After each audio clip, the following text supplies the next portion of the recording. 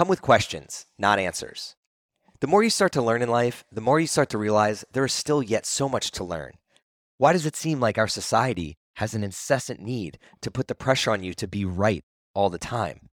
For those new to this podcast, you may not know my obsession with education reform, but now you do.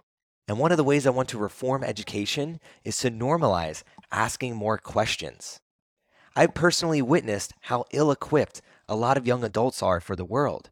It is sad because in today's day and age, there has never been a better time to ask questions. You literally have the internet and Google at your fingertips at all times. But the education system has trained many of you that there is a right answer and a lot of wrong ones. Yet life is way more gray than that. Here's an example. If I were to ask you, what do you want to do with your life?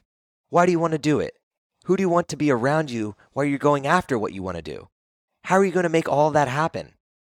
These are some questions that I ask when I'm coaching, and these questions tend to cripple a lot of people that I'm working with. Why? Because there's an infinite amount of solutions to them. However, you have not been programmed to have the self-awareness to understand what is the right answer for you as an individual. And you only will find those answers by taking action and trying different things to see what you do or don't like. The sad reality?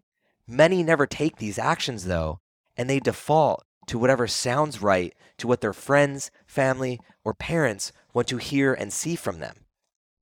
Don't be a default answer. Your life is meant for more than that.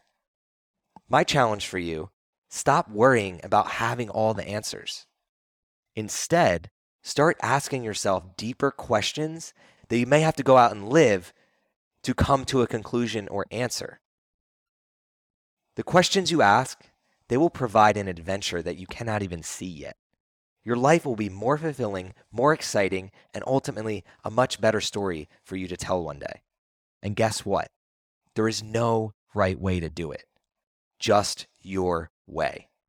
So lean into asking yourself more questions and start figuring out what your way of life looks like.